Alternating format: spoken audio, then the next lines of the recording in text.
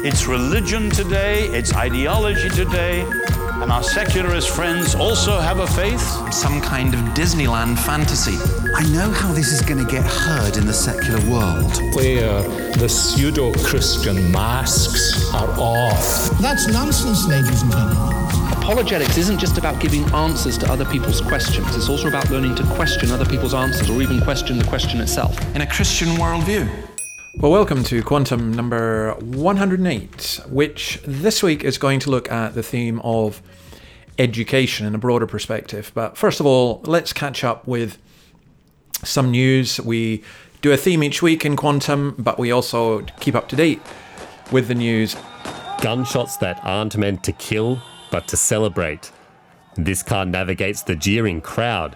Sitting inside is believed to be the arrested president, Ibrahim Boubacar Keïta, and other officials. And later on in the day, a weary-looking President Keïta appeared on state TV.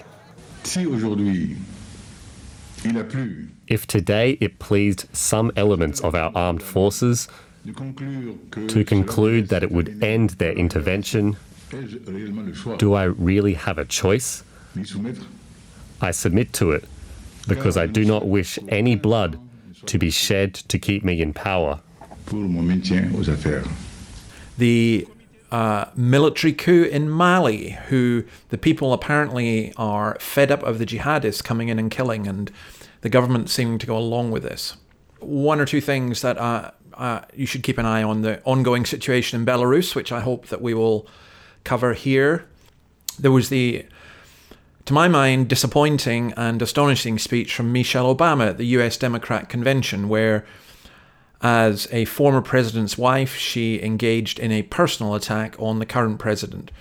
Now, no matter how much you may think he deserves it, it was not classy, and it was not, how will you put it, when they go low, we hit high? No. That was disappointing. And then some news that you may have missed, but which is astonishingly important, and that is the United Arab Emirates deal with Israel, the recognition of Israel. UAE and Israeli foreign ministers held their first publicly acknowledged call on Sunday.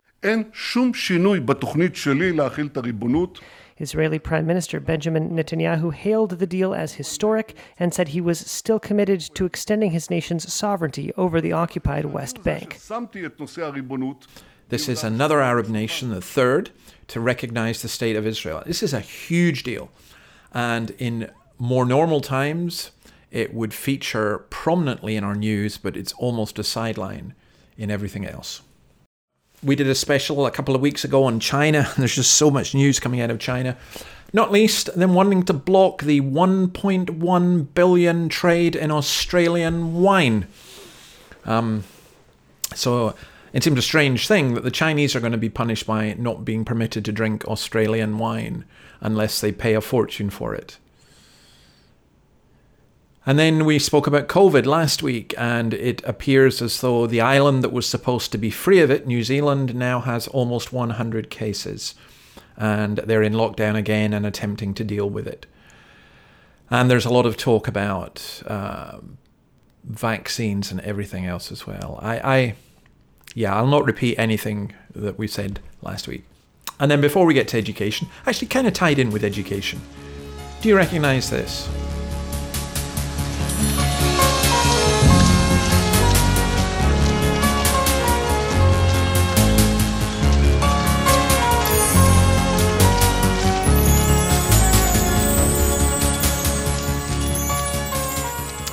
One of the greatest films ever made, of course, Chariots of Fire. And the actor who played Ben Cross in Chariots of Fire, Ben Cross, he played Harold Abrahams in Chariots of Fire. He has died aged 72. I think no matter how many times I watch Chariots of Fire, it continues to inspire and to motivate. And of course, a lot of it was, as well as it being about athletics and about Christianity, was also about education. So let's talk about education, what we mean by it and what we think should be happening and what is happening in education. Tony Blair once said, education, education, education. That's what the election was about. John Knox said that where you have a church, there you have a school. The Christian church has always been foundational in education. And can I just say this, that my country, Scotland, was noted for its education. We were the people of the book, that is the Bible, and therefore we were literate people, and we were educated people, and there was the Scottish Enlightenment, and we sent engineers and doctors and missionaries and teachers and politicians all over the world, but no longer. Today, 1 in 5 Scots is functionally illiterate, and I think the education system is getting worse and worse. Anyway, I think you suspect what song you thought I would play with this, but here's something that's, I think, more appropriate this summer. Well, we got no choice. All the girls and boys making all that noise, 'cause they found new toys. Well, we can't salute ya, can't find a flag. If that don't suit ya, that's a drag. School's out for summer. School's out forever. School's been blown to pieces. That, of course, is Alice Cooper, and School's Out. And what is it? School's out forever. We celebrate. Remember when you were at school, how you would celebrate getting out for the summer holidays? And by the end of the summer holidays, most of us were pretty well longing to be back. Well, schools, in some instances, have been out for 4 months or 5 months. And that is, of course, because of what we looked at last week, the COVID situation. Now, how can we quantify the effect that this will have upon children? One of the things I think it's demonstrated is the inequalities that exist within the education system. And that has been seen in the exams debacle, both in Scotland and in England. So if I can try and explain how this works, and I think it says a lot about our education system as well. And it goes straightforwardly like this. Because the schools were not meeting, they decided, obviously, not to have exams. But they wanted the pupils to get the qualifications. So the idea was that the teachers would grade the pupils on their tests, on their essays, on their classwork. Now, because teachers are going to vary in how they do that, and therefore it's not uniform for a uniform standard, and because teachers will tend mostly to be more inclined towards their pupils, both governments decided to put in place, using an algorithm, what the exam marks should be. And both in Scotland and in the rest of the United Kingdom, a considerable number of pupils were marked down. But here is the problem. They were marked down on the basis not of what they as individuals had done, but of the school which they belonged to and of results from previous years within that school. And what that meant was this, and this is grossly unfair, is that if you were from a poorer area where the results had traditionally been bad, even though you yourself may have done well, you were downgraded. Now, I cannot describe how wrong and how unfair and how unjust that is. And it is. But I'm not sure that the solution that both governments have come up with is any better. So in effect, Nicola Sturgeon tweeted, "We're going to give the pupils what they think they should have." So the pupils kind of determine they determine their own marks. So, I'm sorry, I did get an A in history. Sorry, I'm boasting, but I think I should have had an A in maths as well. So can you please give me that? It just seems a bizarre way of working. What's the point of exams? What are we trying to find out? And have we really reached a stage where we are determining people's value, people's education, by algorithms? I think it's just showed up the complete mess that things are in. So what is education about? Surely the point of education, let me put this from a Christian perspective, is simply this. The point of education is to educate, is to teach children how to think, not what to think. It's to enable them to think for themselves. It's to give them the tools so that they can assimilate information and think about it. It's not to indoctrinate. Now, of course, in the Christian church, we can be accused of indoctrination. I would argue that the best of Christian teaching has not been that. But I would say that where we are moving in our society at the moment is our schools and universities are moving towards a system of social indoctrination. Now have a listen to this gentleman. He's a teacher called Joshua Sutcliffe. As a teacher, I teach around 150 students a day, 30 in each class, and my first objective is to get to know each student by name, to encourage them in the classroom environment, to make them feel welcome, to make them feel this is somewhere that they can learn. For me, this student was a girl. Turns out this student wants to be called a boy. This is, shouldn't be expected upon teachers to know. Now, what happened to Joshua Sutcliffe was he was suspended from school because he misgendered a pupil, a girl who wished to be known as a boy. Now, he says he didn't know about that. That's one of the pressures that teachers are under. He went to a different school. He's been suspended again because in a video, not that something he taught in school, but something he put on his own personal video channel. In a video entitled, "What Does the Bible Say About Prophets?" he said, "I know this is controversial. I know that people might be offended by what I'm saying, but I do it in love and because I want to speak the truth. I believe Muhammad is a false prophet. I would suggest that Muslims have a false understanding of God because they've been led by a false prophet. Jesus is the only true prophet because he is God in the flesh. He is the voice of God. He brings true revelation and understanding because he is God. We have other prophets in this nation, never mind those that are following the teaching of Muhammad," and so on. Now, why should he not be permitted to say that? Because actually, anyone who's not a Muslim tends to believe that Muhammad is a false prophet. Our secularists believe that. They don't believe that what Muhammad said is true. And if what he said is not true, they're accusing him of being false. They're saying he's not a prophet.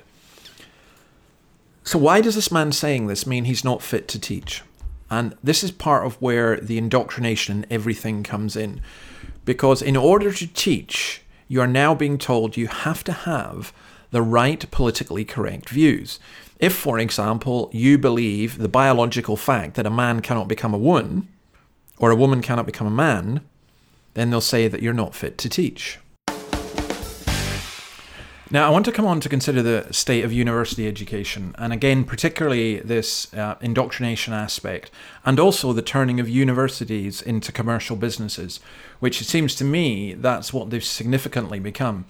In Australia, I believe that they're the third largest business in terms of attracting at least overseas currency, which makes them a huge industry. But here are just some straws in the wind for different people. So, first of all, King's College London, which by the way used to be an Anglican college, have just put out advice saying that departments should ensure that Muslim students are finding the support and connections they seek. The Geography Department runs an excellent mentoring program which may be further improved if mentees had the option of highlighting different preferences for their mentors in relation to gender, ethnicity and religion. Now you stop and you think about what's being said there. That students are going to be able to choose their tutors, their teachers, according to their gender. I don't want a woman. According to their ethnicity. I don't want a white person.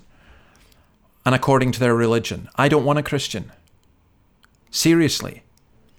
We have here a major university in the United Kingdom advocating educational apartheid. And that's seen in a different way. This is an extraordinary story of a man, Mr. Lamombe, who was a lecturer. He's in his 70s. He was sacked for gross misconduct for remarking during a private conversation with his course leader, Dr. Janet Bonner.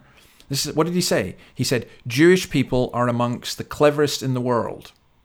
He mentioned Einstein and theoretical physicists like Robert Oppenheimer and Richard Feynman. Then he asked Dr. Bonar, who's a physicist, "Are you Jewish?"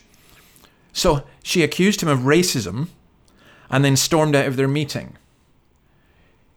He had made other remarks as well, saying he had a soft spot for young black males who he thought were underprivileged and many without fathers. They need all the help they can get.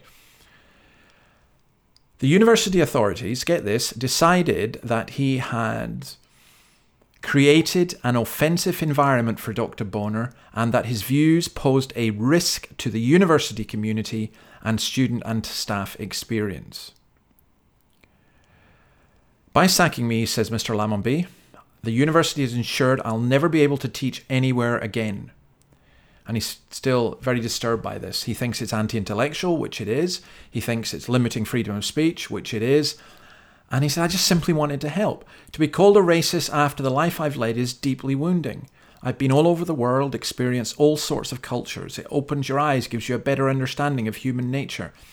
One thing I've noticed, he says, is that people are the same wherever you go. They might be a different colour because of the density of the sunlight, but they're all the same. Same needs and hopes and aspirations. To me, there's only one race, and that's the human race, and we're all members of it. Well, listen, this is chilling to what Solent University said. That was his employers, by the way. We are pleased with the outcome of this hearing and its reflection of Solent's commitment to our university values and to promoting equality, diversity, and inclusivity for everyone who works and studies with us. Everyone. Except, of course, Dr. Lammonby. Except, of course, people who dare to disagree with any of the so-called values of the university. So equality, diversity, and inclusivity actually means no equality, uniformity, and exclusivity. Breathtaking. That's why Doug Murray, in a fascinating article in the Telegraph, talks about how Britain's universities have become indoctrination camps. In theory, he says, universities are training people to be open-minded, perceptive, and creative individuals. But for many people, university is an indoctrination camp, not a place for mental stimulation. Those who attend them are being factory farmed to have the same boring and malevolent views. For example, you have to be educated at a British university to go home and inform your parents that gender is a social construct, or that the whole curriculum is colonial and needs to be decolonized. He talks about students being turned out as automatons, as robots. And then he talks about the racket of international students. And I've seen that here. I saw it in the University of Dundee. I've seen it elsewhere, where international students, to be honest, are being milked for their money. That's what this is about. As Murray says, in fact, for most universities, foreign students are a piggy bank. Their eyes grow beady at the opportunity to charge fees above the cap imposed by the government on British students. Many years ago, one of our favourite programmes, Yes Minster, got this right. Enjoy this. Ah, splendid dinner, Master. I always enjoy my visits here. Well, I'm afraid this could be your last, Humphrey. Oh, why did I pass the port the wrong way? Tell him, Bertha. Bailey College is going to the war. It's your new government's policy of charging overseas students the full economic rate for their tuition. You see, most of the other Oxford colleges can cope, but we've always had an exceptional number of overseas students here at Bailey. Yes, but as I understand it, Master, you simply have to charge them the full fee, then there's no problem. Alas, they can't pay it. Well, $4,000 a year, they simply won't come. I've been everywhere, all over the USA, raising funds, trying to sell them the idea of an Oxford education. Africa is crawling with British professors frantically trying to flog sociology courses to the natives. And India and the Middle East, the competition is cutthroat. But why don't you fill up your vacancies with British undergraduates? I don't think that's awfully funny, Humphrey. I wasn't trying to be funny. My dear fellow, anything but home students. Why? We only get 500 a head for UK students. We'd have to take 400 to replace a mere 50 foreigners, and the staff-student ratio would go from 1 to 10 to 1 to 34. We'd have classrooms, dormitories. It would be like Wormwood Scrubs. Or the University of Sussex. Okay, let's come back to schools. Michael Moore made this incredible documentary. I don't agree with all of it, but this is part of what he said about the Finnish system. Back in the day, Finland's schools sucked on the level that ours suck on. When they tested the world's kids, both Finland and us were usually about the same, somewhere down the list of nations. But Finland didn't like that. So they tried some new ideas, and in no time, Finland shot to the top of the world. Their students were number one. How did they do that? That was the one question I wanted an answer to, and I went straight to see the enemy's Minister of Education. Before I could say anything, she blurted out their top secret. They do not have homework. Wait, so you reduce the homework you give them at school? Yes. They should have more time to be kids, to be youngsters, to enjoy the life. How many hours of homework did you get last night? About 10 minutes or something. 10 minutes of homework? Yeah. Maybe 15 minutes or 20 minutes. 20 minutes. Now here's the fascinating thing. The Finnish system is considered generally to be the best education system in the world. And here they don't have homework. That's one thing. And then this from ABC. Listen to the first bit of this. This is a school system that for years has been among the world's best. And then what about this gold one? Yes, Minttu, please. Ja miehetkin molemmat on käyttänyt meikkiä. And yet these kids will spend half as much time in a classroom as Australian children. When you go to the first grade, when you are 7 years old, the amount of hours is 20 hours a week. It's the minimum. And then it gets more hours the older you get, but it's still less than in many countries in Europe or in the world. In Finland, it's individual teachers who decide how the curriculum is taught, including how much technology should feature in their classrooms. Me tehdään sellaista. Now I put links to these up in my blog, so you can watch them. Both of these small YouTube clips are well worth seeing in full. But the 20 hours per week. And here's the thing, I remember a group of teachers going from Scotland being absolutely horrified when they went to Finland to find that there were children climbing a tree in the playground, and the teacher, the Scottish teacher said, "Well, why do you let them do that?" To the Finnish teacher, he said, "Yeah, well, of course, they're children, they play." He said, "Yeah, but what if they fall?" "Yeah, they fall, they break an arm, so they learn." It was just, we're so averse to that kind of thinking.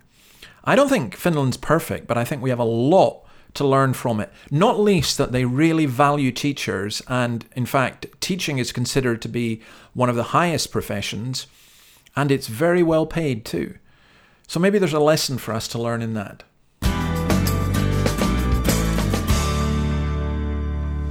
Okay, before we go, and we are going to play out with the piece of music that those of you who know me would know that I would choose.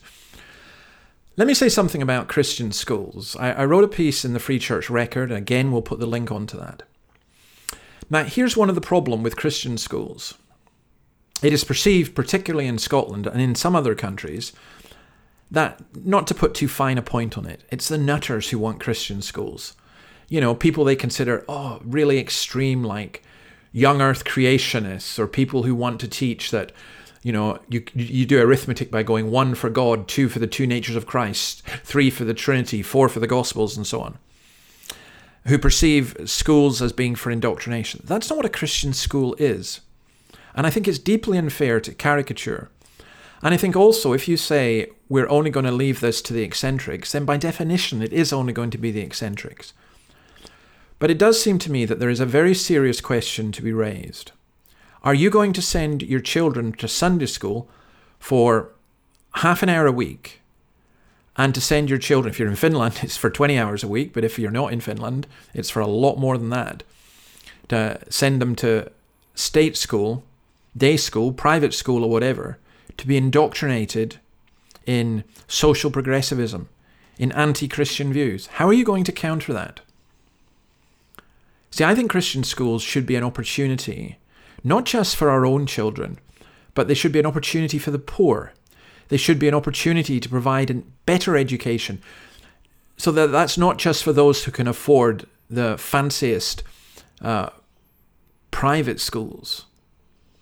So I think we need to think about this a whole lot more, and I've repeated this ad nauseum for years, and it seems to me that almost nobody's listening. But if we don't do it soon, it's going to be too late. I'm thankful that here in Australia, there are a significant number of Christian schools, and a significant number of the private schools are Christian. And I hope and pray that in other countries, that will increasingly be the case. Because we need education.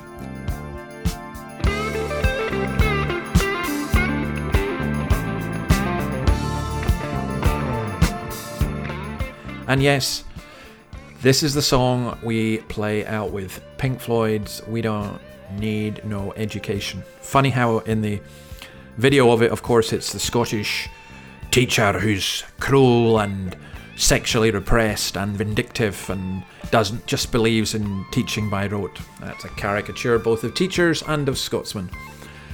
But we do need education. We need good education. We do not need education where the pupils decide their own grades. We do not need education which is social indoctrination. We do not need education which is just training up people for a predetermined role in society. We need real education with poetry and with art and with music and with sport and with science and with history and with English. And we need this education that will stimulate the minds of children and bring out the best in them and encourage them in so many different ways. And the church of all places, we should be the people who are encouraging and bringing that forward. So God bless you all. Next week, I'm not sure what we're going to do yet. I'm looking at a couple of different subjects. Thank you for all the responses. Thank you for those who support on the Podbean fundraiser. Continue to do so. And thank you for the suggestions. Keep them coming in as well. God bless you all.